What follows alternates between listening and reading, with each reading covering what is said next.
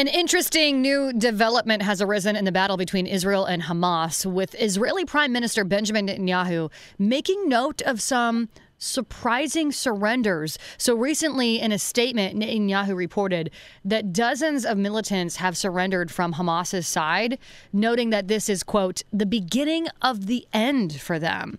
So now the big question is, what happens next? Helping us answer that question is David Rubin, former mayor of Shiloh, Israel, and founder of the Shiloh Israel Children's Fund. Good morning, David. Good morning. Good morning. How are you, Kayla? I'm doing well. I'm so glad you're here to get your insight. And with this news that I was just kind of talking about there, what is it Israel is planning to do? From what I have been hearing, Israel has actually increased their attacks on Hamas and not really begun to step away or anything like that. Well, that's correct.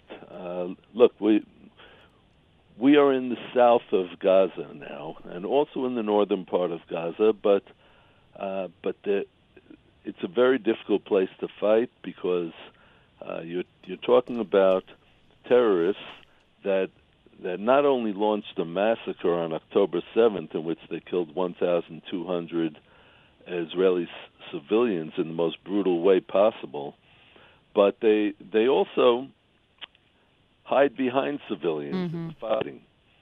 So this is something that is not an easy challenge, and it was decided by the upper echelon of the Israeli army that what's needed is to go in full force, to go in a lot stronger.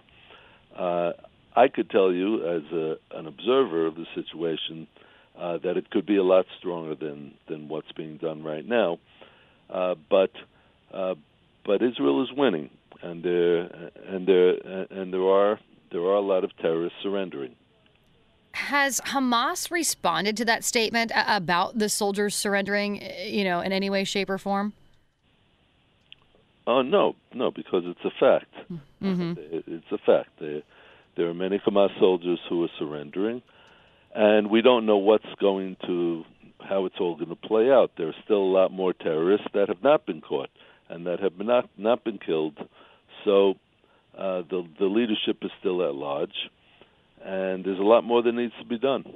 When it comes to the people of Israel, David, does Netanyahu have the backing of the Israeli public for his plan to go hard and stop Hamas?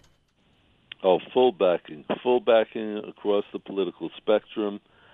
It doesn't matter whether one is right or left. The second that massacre happened on October 7th, when women were brutally raped and elderly people were tortured and babies were burned alive, and babies that weren't even alive yet, who were in their mother's wombs, were torn out and tortured.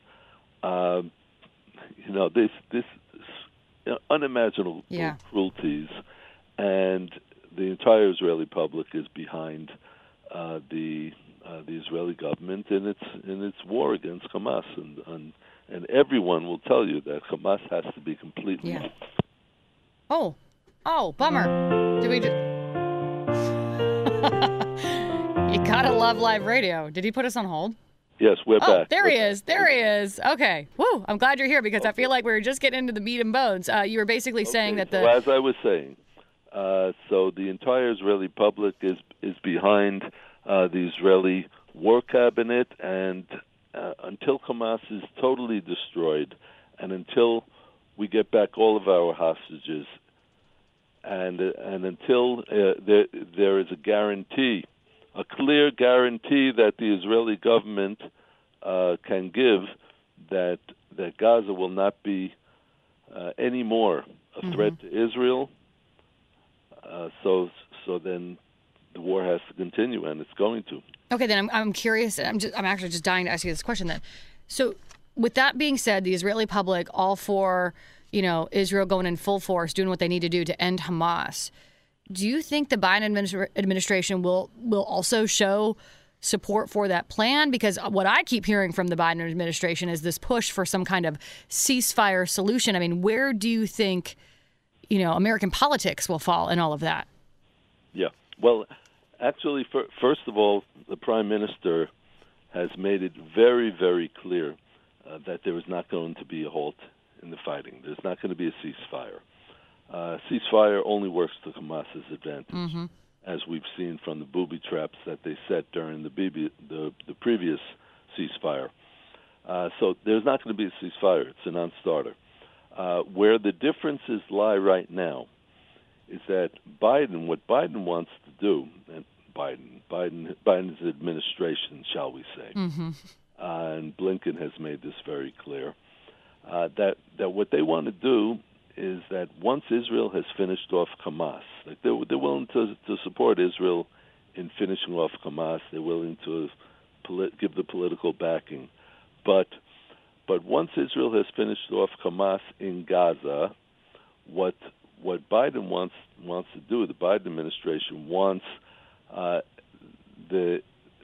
Netanyahu to install the Palestinian Authority, the Fatah terrorist organization, in charge in Gaza, and to create a Palestinian state, which is a non-starter because the Israeli population will not accept it. We've learned from experience. Right. Okay, we as a people. Okay, I learned it from experience about 20 years ago when I was wounded in a terrorist attack by the Palestinian Authority and Fatah. I know what they are. I know that they believe in terrorism. And as Netanyahu said yesterday, the difference between Hamas and Fatah, which means the Palestinian Authority, that Biden wants to install and give a state to, the difference is that Hamas wants to destroy Israel today, and Fatah is willing to do it in stages. That's the difference. Well, at the end of the day, David, I feel like you just have incredible insight. I'm way out of time. I wish we could spend more chit-chatting. So do you think we could call you to have you back on here in the future? Oh, absolutely. I'd be happy to come back on.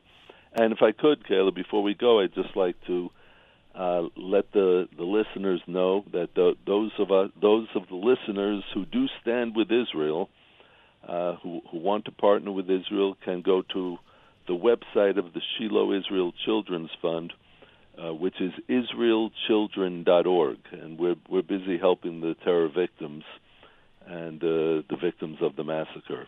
So they can just go to israelchildren.org. It's that simple. Definitely great work that you are doing there, David. We'll be in touch soon. Thank you. Podcasts by Federated Media.